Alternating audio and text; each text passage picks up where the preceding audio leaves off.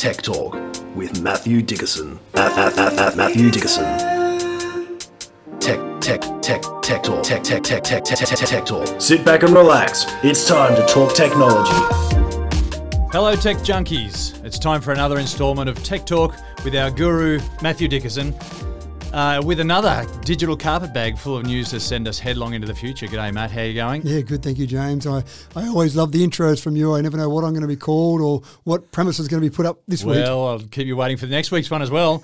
Tune in, folks, for that one. But we've still got to get through this episode. We do. Look, like a lot of folks out there, I've got quite a bit of lawn at home. When I weed my lawn, I tend to take the manual labour angle and just rip them out by the roots, right? Rather than spray a ton of poison. I'm not all up for that poison, but I can't imagine doing over 8 hectares of it.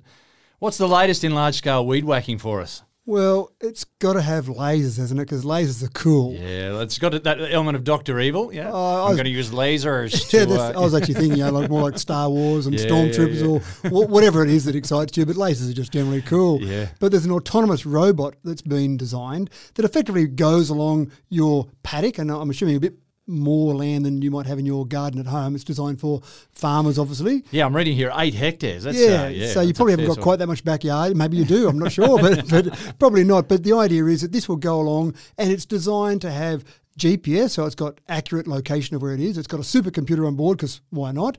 And it's got 12 cameras to see exactly what's underneath the robot as it goes along. And then not just a laser, that would only be so cool, but 8 lasers. If one's good, then 8's got to be 8 times better. And it has got that element of Star Wars, so it just zap those weeds. That's right. it, and it zaps them. It zaps them at the rate of about 28 weeds per second. So it's not mucking around. So now, where do I get one? Well, that's right. Well, you can't get them at the moment. They're sold out for this year. Oh, wow. You can only order a model for next year. But obviously the idea here is to try and make it a bit easier from a farming sector perspective, to make the efficiency better. The equivalent, if you like, people that would do this same amount of work would be about 30. So if you've got farm workers weeding your paddock, if you've got 30, they can do that rate. That's pretty incredible. I thought 100,000 weeds an hour for humans, 30 humans, but 30 humans being replaced by one robot, that's pretty impressive from that robot as well. Yeah, and they're designed for agriculture, aren't they? It's not for your average Joe in their urban backyard. Well, it depends if you've got a lot of money and you've got a bit of a backyard to cover, but you are right. It's designed for agriculture. Yeah, and so I think anything that requires you to spray less chemical, I think there's got to be a win on all fronts, doesn't it? And there have been some robots that have been designed like this one that have actually used a herbicide, so they are using a chemical, very targeted and very focused. But yeah, you're but still if it's focused, but where you've got to spray it sort of generically over your crop. Yeah, that's right. But even those ones where it does target it and just has small amount of chemical put on each plant, it's still putting some chemical there. When they have other ones that go on, as you said, rip out the weeds by the roots, and the humans that are doing the same thing, then again you're disturbing the soil, and every time you disturb the soil, it's probably not quite as efficient as keeping all those nutrients locked in. What's really cool you about also this, prepare the soil for more weeds to come in. Well, too. you're exactly right, yeah. So the cool part about this is it hits each weed with a laser, so it obliterates that weed without really disturbing the soil and without using any sort of herbicide. So it's a win-win all over. As I said before, they're sold out, so they've been that popular. They just can't make enough of these to actually keep up the demand at the moment. And I can imagine you'll see larger models. This one goes along about 8 kilometres an hour and does 8 hectares in a day, if you like. But you can see larger models coming out that will do more weeds per hour, cover more hectares. This is just the start. This is just amazing. The start. Yeah. Yeah. I'm looking forward to the rest of it. Cars are getting smarter. We all know that. But now they're trying to see around corners. Well, what's all this about? Well, it's light that they're trying to get to travel around corners. And people say, well, you can't really have light that goes around corners. You can't bend light. And I am reminded, we'll throw a bit of poetry in here now, James. In all my physics teaching, I'm pretty sure you can't just bend light around corners, unless there's a bit of diffraction. But look, you're going to tell us some more here. Yeah, sorry. Well, I'm going back to Einstein's general theory of relativity here. And I don't remember being there, but I remember studying at school and uni when Sir Arthur Eddington actually observed Einstein's general theory of relativity. Einstein knew it was right. Everyone around the rest of the world went, I'm not quite sure if this is right. And Einstein, of course, as with many things, he went, no, it's right. It's obvious. Well, Sir Arthur Eddington was about 102 years ago. He observed bending of light. And he wrote a little poem which goes like this. Oh, leave the wise our measures to collate. One thing at least is certain, light has weight. One thing is certain, and the rest debate. Light rays, when near the sun, do not go straight. So, yeah, you can bend light if you've got something that's got a fair bit of mass to use a fair bit of gravity, like the sun, to bend it. But here on Earth, Ford are trying to come up with a way to almost bend light without having the sun to actually bend that light. Yeah, right. So they're making super heavy cars or something to hang out in front of it that's really heavy. No, mate. It sounds good. I like that. But what they're doing is, and I've driven cars years ago. I remember buying the first car that you turn the steering wheel and the lights would move into a corner. I thought, that's really cool technology. Yeah, that's just cool. But you tended to find that it didn't actually help that much because you're into the corner and you're turning the steering wheel and then the light started turning. Ford are now using all the information that's already there on their car. It's got a GPS. It knows how fast it's going. It knows the mapping around the area because of the maps that are installed in it. And effectively, they're saying, well, why wait until the driver turns the steering wheel? Why don't we start to turn the lights around the corner before the human gets there, before the car gets there? But wow. you know you're going to be going in that direction. So those sneaky pedestrians on that left-hand turn there, right? So this has got to have an impact on the sort of accidents that are happening at night time, surely, yeah. Absolutely right. And the idea here is that when you're a human, you're driving along and you look to the inside of the corner as you're about to turn there because you're going to look where you go before, but the lights are still shining straight ahead. But with this, as you're coming up towards the corner, again, depending on your speed, depending on the maps that are loaded in your car, you'll start to look, but your lights will also be turning that way. And exactly as you say, whether it's a pedestrian there, another vehicle, maybe some of those pesky kangaroos that like to hide and in the dark spots on the side of the road, all of those things there will start to be lit up by these lights shining around the corner. Oh, it can only help. It can only help. And certainly driving at night obviously has got the highest fatality rate. There's the stats that show that. And it's not just for drivers. That's for drivers and pedestrians. So anything that can help us light up the night or light up the right direction. The past has often been just put brighter lights on. People talk about how many watts of lights have got on the front of their car to light up the night, but it still might be shining in the wrong direction. So this is the idea to get it shining in the right direction. There's some smart lights right there, folks. I'm loving the sound of this idea as well. The old try before you buy deal on EV cars. Well, it used to be Radio Rentals thing, didn't it? Yeah, try before you buy. Yeah, but particularly for electric cars, this is going to be fantastic. Yeah, it will be. One of the things that people often talk about with EVs, of course, is, oh no, they're too dear, or how would I handle if I had to drive to, name any place I want to drive to, and they just don't really get the feel or idea of it. And sometimes I think maybe it'd be a good idea, but I don't want to go and invest all that money in it. Well, so the head can be loaded with full of problems, and it's that trying that can dispel a lot of that stuff. Yeah, so there's an Aussie car company or an outfitting company called Carbar, and a German battery company called Sonnen, and they've got together and created this company, this concept, if you like, called Sonnen Drive, and it's a car subscription service. So it sounds like, well, fine, you can go and lease a car. What's the big deal here?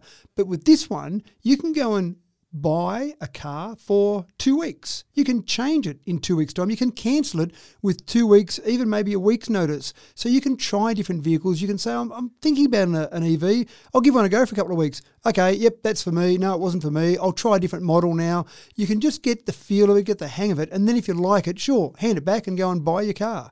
The costing of them covers everything. So your registration's done, your insurance, your maintenance. So the only cost is the actual subscription fee that you pay, and that's it. You just take the car and away you go. Charge up at home with a normal PowerPoint or charge up at some of the public charging infrastructure that's around the place. But again, it gives you that chance to have a crack, have a go of these cars and see whether they're for you. It's almost like they're trying to incentivise people.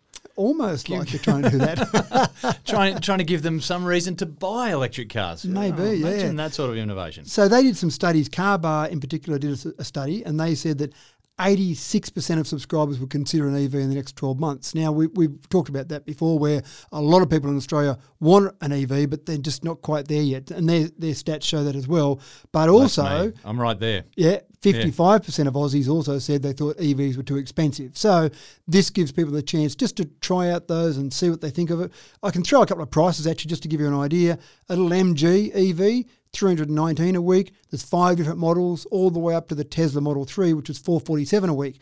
Now that sounds expensive, $447 a week. You go, well, that's kind of $2,000 a month. You're going to be paying for that, or close enough. But so that sounds expensive. But that's not too far off another car loan for, say, a $50,000 car as well. Yeah, that's right. And also keep in mind that's everything. That's rego, insurance, the whole lot. And you might charge up at some of the free public infrastructure, so you're not paying for fuel as such. You might charge up at home. You might use off-peak to make it as cheap as possible. But in general, it's a little bit more expensive than you might expect to pay, but it is that flexibility. You don't like it after 2 weeks, hand it back. Yeah, wow. It's amazing, and I really think it's so important that we get some incentive to steer people in that direction. Yeah. Great to see some initiative coming out of the private sector there. It's time for our weekly scammer alert. We tend to be hitting up on these scammers on a weekly sort of basis. Now, heading into tax time, we've still got to stay vigilant, right? Who would have known there was a season for different types of scams? Yeah. So it's coming up towards tax time scam seasons. So it just seems incredible. But the ATO has officially put out a warning to say, be aware, there are a whole bunch of MyGov email scams coming out. And I hate to say this, James, but the scammers are really clever, and I just hate calling them clever. I want to call them lots of other names, but they're clever in the way they make the emails look so impressive. They look just like they came out of the ATO, and then when you click on the fake website link that you go on, you get to a site that looks exactly like a real ATO website. So it's very easy to be tricked. What these phishing scams are trying to do is get you to verify, in inverted commas, your details. And of course, I thought the tax office might know my details, but okay, I'll go and do as the email from the ATO tells me to do, verify my details. What's that involve? That involves me putting in my name, my full name, of course, my full address, my tax file number, my date of birth, probably my banking details. Wow, that's everything you need to be identity thieved. So all that information sent straight through to a scammer. They can then be you. They can then go and take out a loan in your name, pay some sort of a mobile phone subscription service, whatever they want to do in your name. They basically got it. Then you get phone calls from debt collectors and say, I don't know about that luxury yacht that I just bought. Well, sorry, James, you've got one of those and you need to start paying it off. Thanks very much. Yeah, so this is becoming like Scam Defense 101, isn't it? Just if you've been contacted, they should already have all your details. You'd hope so. So they shouldn't be asking you to verify your own details. And so, we've just got to wake up to this sort of stuff. But as you say, it's just such an excellent case of mimicry that they do, and they do their homework and set you up for a real trap. Yeah, that's right. And look, the ATO has put out a warning to say that we will never, ever send you an email and say, please click on this link. They might send you an email or a text and say, log on to your MyGov site and actually go and do something there, but they won't ever send you the link specifically because of this reason. They don't want to send a link and then get people used to the idea of clicking on a link.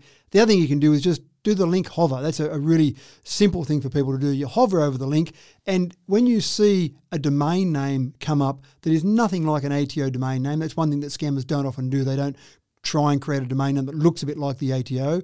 You say, well, that domain name of wobbledooble.com probably isn't the ATO's domain name. I don't think clicking on that link is a good idea. Yeah, right. So again, hover first. But I suppose the real advice is just don't click. Just don't click, yeah. They'll really chase you. Perhaps they'll give you one of those voice automated phone calls that tell me that I'm going to go to jail if I don't do what they ask me to do or whatever. Oh, look, it's all sorts of things. Go to jail, lose your NBN connection, who knows, or miss out on that money that friend in Nigeria left me all those years ago. Yeah, there is that time. And the European lottery that I won that time as well. Goodness me. Now, some sage advice right there. And on to more news about bad guys. The US has taken another cyber attack hit recently. Yeah, that's right. And it's Colonial Pipeline. They carry about 45% of the fuel supplies for the eastern side of the US. Yeah, so this is a big kahuna. It is. You're talking in the vicinity of 2.5 million barrels a day of jet fuel and normal fuel for vehicles. So it's a pretty big deal from a US perspective, because if you just took away all that fuel from the east coast of America, you'd have a fair few cars just sitting in their parking lot, maybe not so much with planes at the moment. There's probably not so many planes flying at the moment, but it's 5,500 miles long. And when you think of a pipeline, you think of a big bit of pipe and some sort of fuel going through it. You don't really think it's open to a cyber attack, because you think, well, it's just a pipeline. You're just pumping fuel down it. But of course, there are so many components along there that are controlled by computers. They've got various safety valves along the way. They've got various pumps that have to operate. We've got to maintain that pressure as well, yeah. All of that. So there's so many things that are controlled by computers along there. So a cyber attacker comes along and says, we're just going to take down your computers, which will freeze that entire network. That's obviously big dollars there. So they've actually taken their whole system offline because they were worried about it. And then they said, we're not going to pay a ransom. And in fact, the US government said, don't pay ransoms. But after a couple of days, they went, gee, we're suffering pretty badly here. Kind of need to get that fuel. Yeah, so they paid a ransom, $5 million, which Doesn't seem like much compared to how much they were losing, but $5 million was paid. Now, there's been a bit more work done on this since this, because this is a couple of days ago that this all happened. And the organisation that's been responsible for this is an organisation called DarkSide. Now, DarkSide doesn't actually go and do the cyber attacks. DarkSide is a company that creates software to enable you to do cyber attacks. Oh, they're good people. Oh, lovely. So if you want to be a cyber attacker, James, and you don't have the skills to go out and be a cyber attacker, you just team up with someone like DarkSide, you pay them a commission based on whatever ransom that you get, and they'll happily provide the software for you. So, oh my goodness. They're a wonderful organisation out there. The funny part is... The plug has officially been pulled. We're all going down the drain. We are. This is the sort of people we have. But the really interesting part here is this obviously had the ability to cripple parts of the United States, and other people might get other ideas about doing this sort of cyber attack. So DarkSide has come out and said, look, sorry about that. This is one of our partners, they call them, that's actually done this. We don't approve of this sort of attack on crucial infrastructure. We just say go and attack other things that won't really impact the daily lives of people, just organisations that have got some money and want to pay it to us. So we're actually going to be a bit stricter on the people now that use our tools. Well, that's a relief. And so they're very genuine. They're gentlemen, if you like, and they're going to make sure they're not attacking the essential infrastructure that keeps the country going, for example. So it's a confused world out there. But these people turn up to their daily jobs, James, and their daily job is to go and attack various sites or create software that will do that or get around the security software that's out there. It's an interesting set of morals that go behind that, isn't it? Wow. Very strange. Well, it's 2021, isn't it? Okay, now the headline on the next story is all about smartphones helping us to see in the dark. All I know is that if I'm checking my phone in the dark, all I can see afterwards is just this yellow blur. But yeah, tell me more about this smartphones in the dark. We know vaguely about the idea of bats, and they use echolocation, so bats can't see, obviously, or they're flying around in the dark, so they'll use some sonar to put out a signal, and it bounces back, and they can pick that up and use that to move around. So very clever. And as with so often, we look at nature and say, gee, someone got that right there. We should steal that idea. Yeah. And that's exactly what they've done with smartphones. They've got the ability now for any device, but they're using smartphones, any device that put out a sound and it's got a microphone, so your notebook, your iPad, those sort of things, but they're using smartphones in particular. You can have that in a room, it can be completely in the dark, absolutely no light whatsoever, and it will use that same sort of echolocation concept, but even cleverer, dare I say it, than bats. It's only got the one microphone to pick it back up. A bat has got two ears, so you've got that stereo effect. But with the one microphone, it puts out the sound and can pick up that. Use some pretty clever algorithms to actually come up with what is in that room, the shape of that room, things that are in the room, even people moving around the room. Yeah, right. Yeah, wow. So it actually you can see a picture on your phone of what it looks like, not in colour, unfortunately. It's all in a nice shade of green. Hard to get colour out of sound, but anyway, I hear you. So essentially you're sitting there and you can see what's in that room. Now you think, well, big deal, why don't you just turn the lights on? The applications for this are things like, for example, in aged care, where you might have people in a room, in an aged care facility, for example, that you wanted to see whether they're breathing correctly. So this sort of echolocation could actually pick up the rise and fall of a chest of someone laying in bed. It could actually pick them up if they get up in the middle of the night, for example, and someone might have dementia and they might start wandering in the middle of the night. This will pick them up in a very clever way to see that there's some shapes moving around, even though it might be completely dark, even for security. So you've got good security cameras that can see at night, but this sort of thing would be even more sensitive than those security cameras picking up objects that are moving like humans, like burglars. So I can see some applications. I actually think the researchers just thought, hey, this is a cool idea. Why don't we try this one? It's a very cool idea. I can also see applications in rescue as well. In those holes where, light might be difficult to be able to use. Sound is another option. Yeah, good idea. Wow. So look, it is amazing the sort of things we do. And I think sometimes we as a society or as a mankind create things not really knowing what we'll do with them. And then once you've got it, you start playing around and you go, hey, wow, we could use it for this. So sometimes you don't really know the end game until you've got it and start using it. And those things come to different people, different ideas come to different people. Well, folks, you're going to love this. It's another story about electric cars. This time we've got the famous composer Hans Zimmer. You might remember him from The Lion King or The Pirates of the Caribbean. He composed the music for those fantastic franchises there. He's been employed by BMW for an interesting reason. Yeah, and it's really interesting, James. I've driven some electric vehicles that have got fake noise in them because I think that some people still want to hear that roar of the engine. Yeah, that's a real thing, isn't it? It is, people People need to hear the sound of an engine. Well, some people do. I actually love the idea of the quiet car that I drive, but some people do. And I've driven cars and I've chosen different sounds. I've chosen an aggressive V8 or just a nice inline 6 or whatever. So you can choose different sounds, and then you put your foot down the accelerator and you hear this noise. It sounds just like an engine. But without annoying the neighbours, right? Well, it's just coming through the speakers inside the car. Yeah. So you're right, it's not blasting everyone as you drive down the street. I love it. Yeah. But BMW have said this whole EV thing, we can really recreate everything. We've got a blank canvas to work with. So why do we have to have these sounds that replicate a good old-fashioned petrol engine?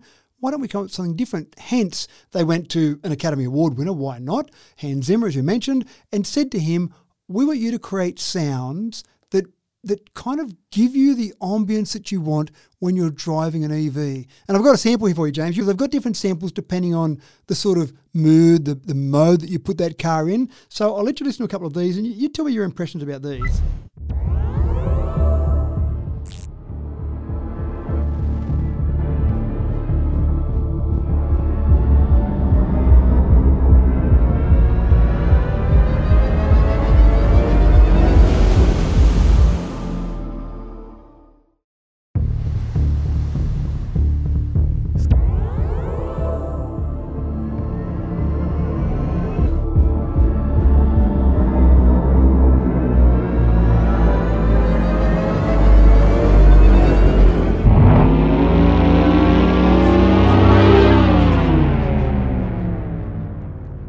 That's fantastic. I love the idea of maybe feeling like I'm driving piloting the Millennium Falcon or something like that, or maybe a TIE fighter, and getting that super special effect going there. I think that's great. I can also imagine maybe like a full choir that sings louder as you rev the engine harder or softer. Yeah, you could be conductor while you're driving. Yeah, so it's really interesting, that whole concept. And BMW would talk about, for example, they might have comfort mode, and so some of the sounds that we heard then I can see being that nice soothing sort of feel, and exactly to right. lull you off to your sleep while you're that's right, perfect.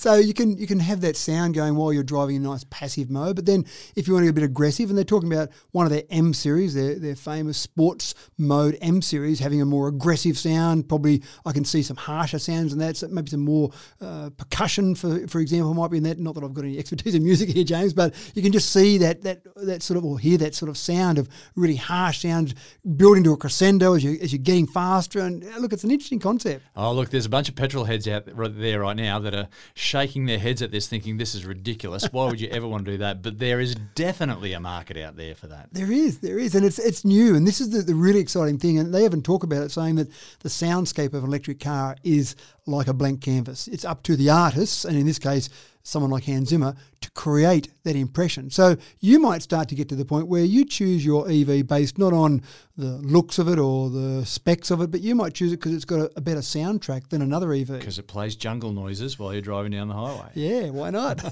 That's excellent. Anyone who knows this show knows that we're pretty damn interested in electric vehicles. There are no surprises that we're all up on the Ford's latest with their electric ute. This is going to wind up our rev heads once again. We've got this ute that's coming out that's an electric car. I don't mean to, James, but I just seem to have these EV stories every week. There's so many EV stories. Yeah.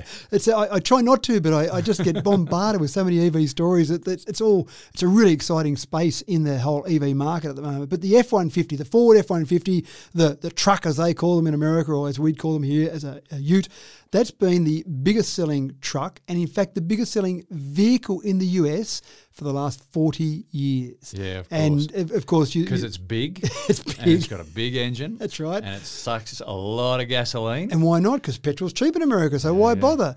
So Ford are about to release their F-150 electric version. So you can imagine their target market probably is the people who like to burn lots of petrol and who cares about it and make noise as you go. And I don't want those whissy little Hans Zimmer noises. I want some real noises coming from my exploding petrol engine.